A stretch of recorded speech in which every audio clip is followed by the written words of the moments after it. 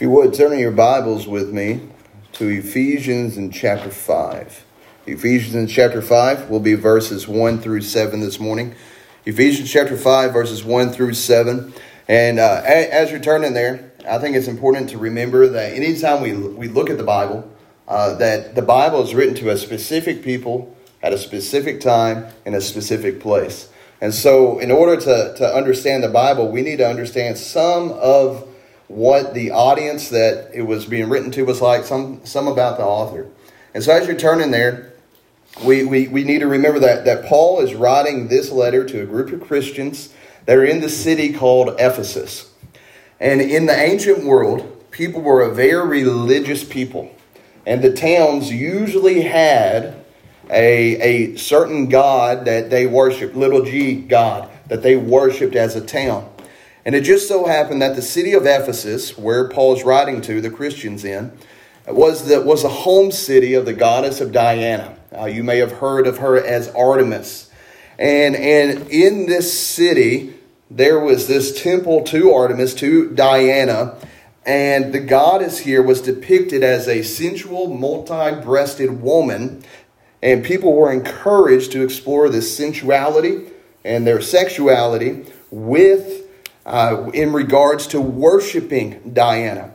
And so a common practice in that society would have been temple prostitution. It was normal. It was completely normal to see people partaking in prostitution, exploring homosexuality, and all sorts of sensual practices. And it is into that culture, the Christians of Ephesus that were in there, it's into that culture in which the city, the town, the culture elevated, normalized the perversion of human sexuality, that Paul writes these words that we read here. God's word says, "Therefore, be imitators of God as beloved children, and walk in love, as Christ loved us and gave himself up for us, a fragrant offering and sacrifice to God. But sexual immorality and all impurity or covetousness must not even be named among you as is proper among the saints. Let there be no filthiness, nor foolish talk, nor crude joking, which are out of place. But instead let there be thanksgiving. For you may be sure of this, that everyone who is sexually immoral or impure, or who is covetous, that is, an idolater, has no inheritance in the kingdom of Christ and God. Let no one deceive you with empty words, for because of these things the wrath of God comes upon the sons of disobedience. Therefore, do not become partners with them." Let's go to the Lord in prayer. Father, we thank you for your word. And Father, we do ask that you would use your word to shape our understandings, to guide our life, that you would use your word and your spirit to conform us more into the image of Christ, that we may live a life that honors you and glorifies you in everything that we do. We thank you, Father, for your word. In Christ's name, amen. And so right off the gate, you kind of understand where this is going after we started talking about Ephesus and after we read this passage. And a lot of times when we talk about things like this, it can get weird really fast. It's a little awkward. It's not an area of life that the church always talks about or that Christians always talk about. And in some sense that makes sense because we are told in verse 3 that immorality should not even be named among us as is proper among the saints. And we'll talk a little bit more about what that means. But when we as Christians, as Christians who make up a church, don't talk about certain areas of life, what we're doing is we are saying that sphere of life belongs to the world and not to God. And what we need to understand is that when Jesus said, "Behold, all authority on heaven and on earth has been given to me," he meant it. That he has authority in our life, in every aspect of our life. That he has authority over and above any government that exists, over and above us. That he is the supreme being, he is the king, he is the Lord of lords. And as such, he has authority to speak into every aspect of our lives, including human sexuality. And so this is This is what Paul has to say under the inspiration of the Holy Spirit. He's writing to these Christians, as we talked about, who are in a culture that trivializes the things of God and elevates the pursuit of passion, the pursuit of the lust, and the pursuit of the flesh. You see, it's in this culture that Paul writes to, and the culture then is not much different from the culture we live in now. We live in a culture that we're told to live our own truth. Sure, we don't have a goddess of our city called Diana or Artemis, but we do serve a God in this culture, a little g God, and we call it self, the God of self. And the God of self says that you can do whatever you want, love whoever you want, and all those things, and it's okay. The God of self, the God of this world, says that it is completely okay to have drag shows in front of children, and that is completely normal. That is completely normal and okay and unsinful for a boy to want to become a girl and a girl to want to become a boy. That is completely normal for boys to like boys and girls to want to love girls. You know, some of those things that we're talking about now, I mean, those are obvious, right? Like, as Christians, we should reject those things. But we need to also understand that there are more acceptable sexual sins that we tend to be okay with. Adultery. Looking around at another person's spouse or another person that's not your spouse. Or the number of Christians that think it's okay to go ahead and have premarital intimacy before you're married, before you follow Christ. We tend to be a little bit more accepting of that as Christians. We tend to be a little bit more accepting of people casually looking at pornography. We don't hear much about Christians saying things against that. And we need to understand that those things are just as evil and just as wicked as homosexuality and other things. That all forms of sexual immorality are out of place. And those things that were going on in Ephesus are the same things that are happening in our culture today. And the message that Paul has for the Christians in Ephesus is the same message that God has for us today. And that message is this. You see, Paul writing to the Christians in Ephesus, he encourages them to live a sexually pure life that reflects the holiness and love of God and rejects the sensuality of the culture around them. And so the truth we need to know today is that as followers of Jesus, we are called to live a life of holiness. A life of holiness that reflects the goodness, the holiness, and the love of God and rejects the sensuality of the culture that is around us. And as such, what we see in this passage is really there are three callings on us that help us to live a pure life of holiness. One of those callings is that we are to imitate the love of God. Another calling is that we are to avoid sensuality in all its forms. And a third calling is that we are to remember that God's wrath comes upon the sexually immoral, upon the sensual. And so as Christians, we are called to live a pure life, a holy life. And that starts with understanding the call on our lives as followers of Jesus to imitate the love of God. Notice with me verse 1. Therefore be imitators of God as beloved children. The idea is that we are to be like He is, to model Him. And more specifically, Paul starts to describe what he means by that. There in verse 2, and walk in love. And so it's not just that we imitate God. We are to imitate His holiness, to strive for His holiness. But more specifically, we are called to imitate the love of God. Notice there, verse 2, it says, walk in love. And what is love? Well, we see there, love is displayed by what Christ has done. Christ loved us and gave Himself up for us, a fragrant offering and sacrifice to God. And so we as Christians are called to imitate God, specifically the love of God. And God loved us so much that what did He do? He sent His Son to die for us. He sent His Son to become sin for us. And that self-sacrificial love is what we are called to imitate. We're called to imitate the self-sacrificing love that God has shown to us. The love that the scriptures speak about here is this love that God has shown us by sending His Son, who was perfect in every way, who kept God's law perfectly for us, died on the cross for our sins, rose again, all for us. Even though we were sinners, He sent His Son to die for us, that we might know Him, that we might walk with Him, that we may know what true love is. You see, as we talked about earlier, Jesus has authority over all things. And sometimes we as people, we like to be the one that defines things, to define what love is, to define what happiness is. But we're told in Scripture that to know love is to know Christ. That we love because Christ first loved us. And so we have this love that Christ has shown. And we are called to imitate that love. You see, this type of love, this holy love, is self-sacrificing, not self-serving.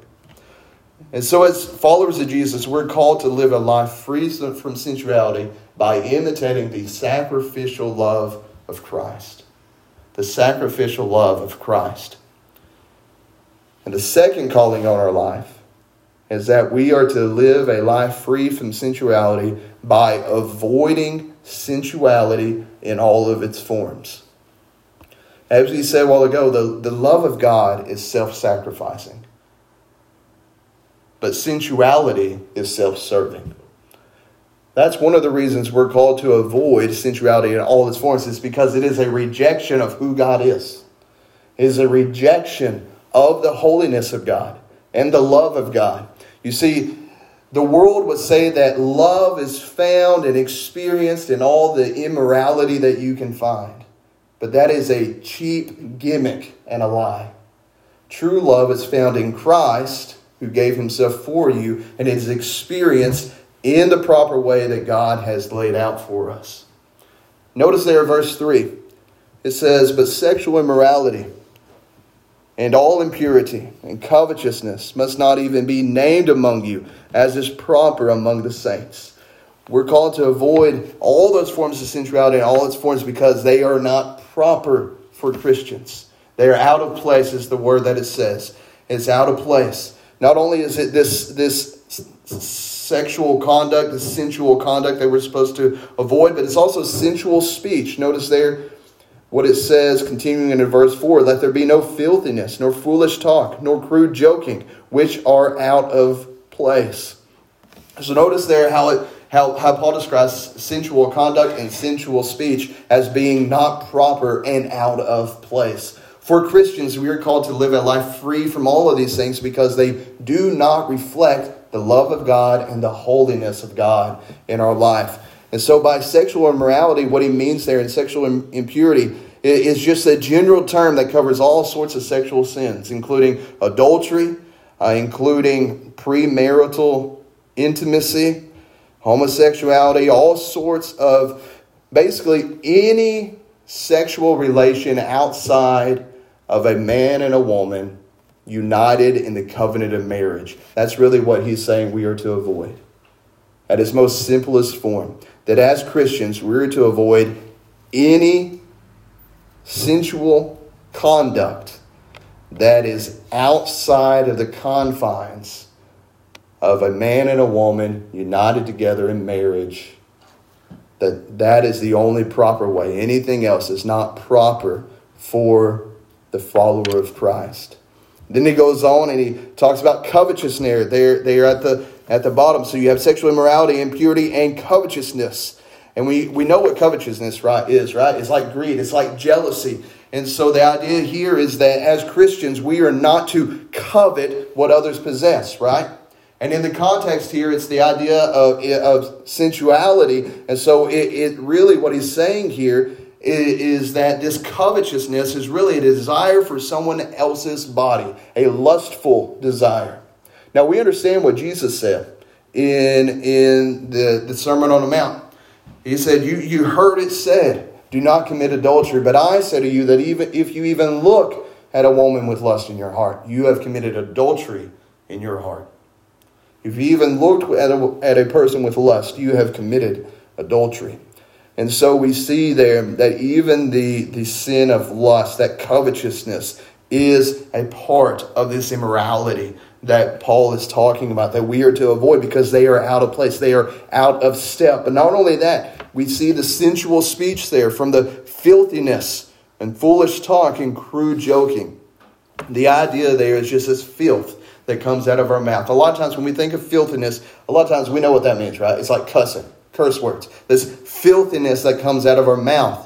That talking inappropriately about the human sexual relationship, or this foolish talk, or this crude joking where you're joking and demeaning the sexual relationship. And one of the things is humor has a way of just sticking with you. And the Bible says that humor, that laughter is medicine to the soul. But when we joke about things that God holds sacred, and when we trivialize the things of God, it is no longer medicine to the soul, but it is poison. It is poison. And so we are called to not even joke about the immorality that takes place. Notice there also it says that it's not even to be named among us. That this sensuality is not even to be named among us. It should be so far from us as Christians that people do not even suspect us of walking in the immorality. That people should not even have an inkling of that. But there's also another little implication of that is that we are not to have our conversations dwelling upon those things. Upon the sensuality that is around us in the world. Because this type of sensuality, it trivializes the sexual relationship that God intended between a husband and a wife that are joined together in marriage. And so we are called to avoid this sensuality in all of its forms because it is out of step. It is out of place with what it means to be a Christian. And so we are called to live a pure life, a holy life, imitating the love of God, avoiding sensuality in all its forms. And thirdly, remembering that God's wrath comes upon the sensual. Paul here, he's writing to Christians and he gives them this grave warning. For you may be sure of this, in verse 5, that everyone who is sexually immoral or impure or who is covetous, that is an idolater, has no inheritance in the kingdom of Christ and of God.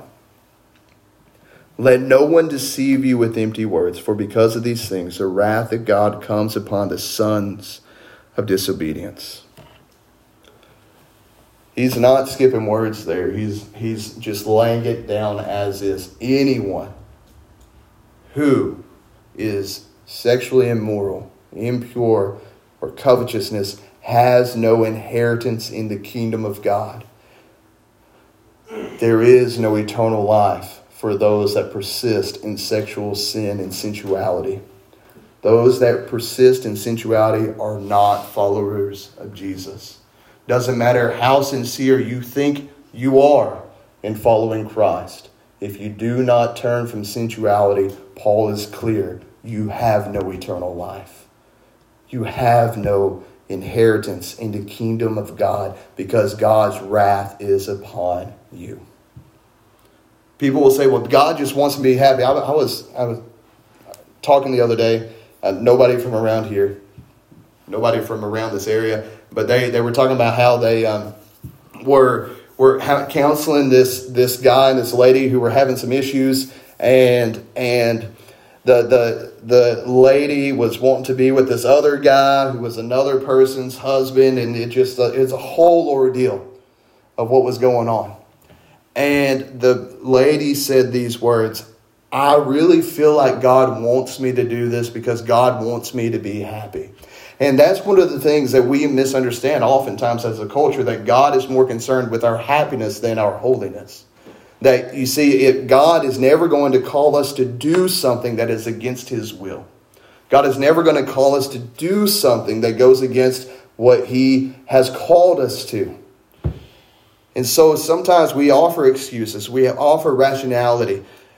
We try to rationalize the most strange things That God would be okay with me running around and doing whatever I want because God wants me to be happy.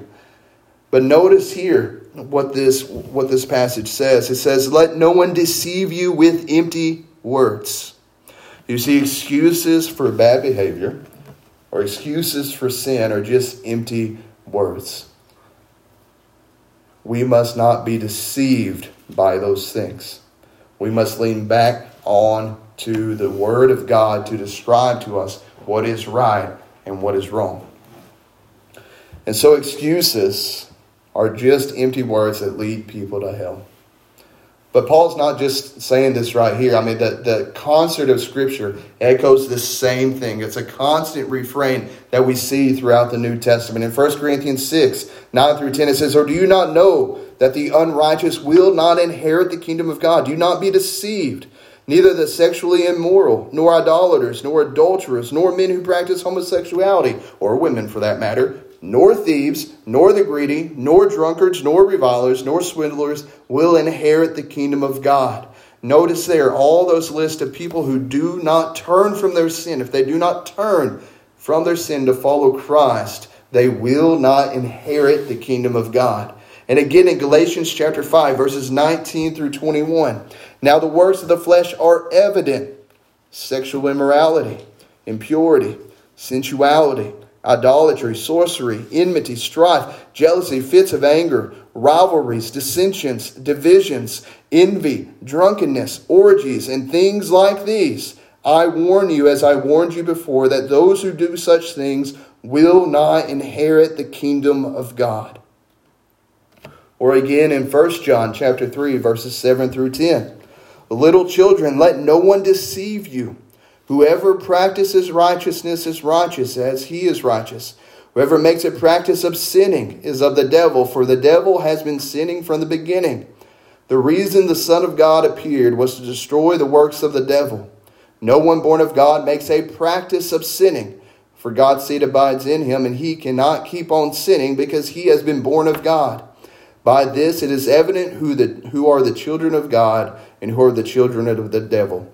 Whoever does not practice righteousness is not of God. The Bible is crystal clear. No practicing sinner, no unrepentant, sexually immoral person has eternal life. But why? Because remaining in our sin, not turning from our sin, is an evidence of a graceless life. It's an evidence of continuing to be under your sin and rejecting God. Any person who is living in sexual immorality or sensuality is lost and has no inheritance in the kingdom of God or eternal life. And so the question we must ask ourselves is, are we living in our sins? Not just sensuality, but any sin. Are we living in sin? Do we think that our sensuality or immorality will go unpunished? Dear friends, God's wrath is upon the immoral. God's wrath is upon those who do not turn from their sin. But His grace is upon those who by faith turn from it toward Christ in faith. Is your sin of more value than your soul? You see, Jesus, He paid for the sins of all those that would turn from the sin and turn to Him. What keeps you from turning to Jesus today if you've never done so? Dear Christian, as a follower of Christ, as a follower of Jesus, you are called to a pure life of holiness that consists of imitating the love of God, avoiding sensuality in all its forms, and remembering that, yes, God's wrath is upon the sensual. And so I want to leave you with some encouragement today, because that last little part that Paul talks about really leaves us down.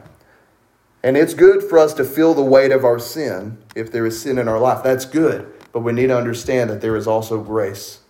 You see, we read that from 1 Corinthians chapter 6, where it says, or do you not know that the unrighteous will not inherit the kingdom of God? Do not be deceived, neither the sexually immoral, idolaters, adulterers, men who practice homosexuality, thieves, greedy, drunkards, nor revilers, nor swindlers will inherit the kingdom of God.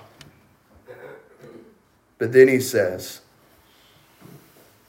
And such were some of you. Such were some of you. But you were washed. You were sanctified. You were justified in the name of the Lord Jesus Christ and by the Spirit of God. You see, we all once walked in our sins. We all once lived a life of immorality in any shape or form. But God has made us alive in Christ. And I want to tell you this today, that God didn't wait for you to get your act together before He sent His Son to save you. Romans 5:8 tells us that God showed His love for us, and that while we were sinners, Christ died for us. And so note this today, dear friend, that God is the same today as He was yesterday and will be the same forevermore. He has sent His Son to die for you, to save you, to forgive you, and give you freedom from your sin, whatever it may be. And I can guarantee you this, that if you trust Christ, you will be forgiven. If you trust Christ, you will be forgiven. And by His Spirit, you are able to live a holy life. You are able to live a life of holiness, because in Ephesians 1:4 we see that's why He chose you. That's why He saved you. Ephesians 1:4, even as He chose us in Him before the foundation of the world, that we should be holy and blameless before Him. And so before the foundation of the world, God said, I'm going to choose that sinner right there. I'm going to send my Son to save him, to save her, and I'm going to make them a holy child of God. And we have this hope in Scripture, Philippians 1:6, that we are sure of this, that He who began a good work in you will bring it to completion at the day of Jesus Christ. So you may be struggling today, but if you're a follower of Christ, He will not let you continue there. For He is going to continue that good work in you. He is going to bring it to completion, because God does not fail. So we as Christians have the power to not be conformed to this world, but to be transformed by the renewal of our mind. And that's where it starts. What are you dwelling on? What are you thinking on? What are you thinking about? Think about the Word of God, the grace of God, the mercy of God, God's Word, that we might know His good will. And so when we are struggling with sin, when we are tempted to sin, we are to turn our minds off of that sin and towards something better. And that something better is Christ and His grace and His mercy and the gospel. Colossians 3:2, set your minds on things that are above and not on things that are on the earth. As followers of Jesus, we are called to live a life that reflects the holy love of God, and we are able to because of the grace of God in our life. And by His grace, we can reject the sensuality of our culture and follow Christ in faith. Let's pray together. Father, we do thank You. We thank You that You're still working with us.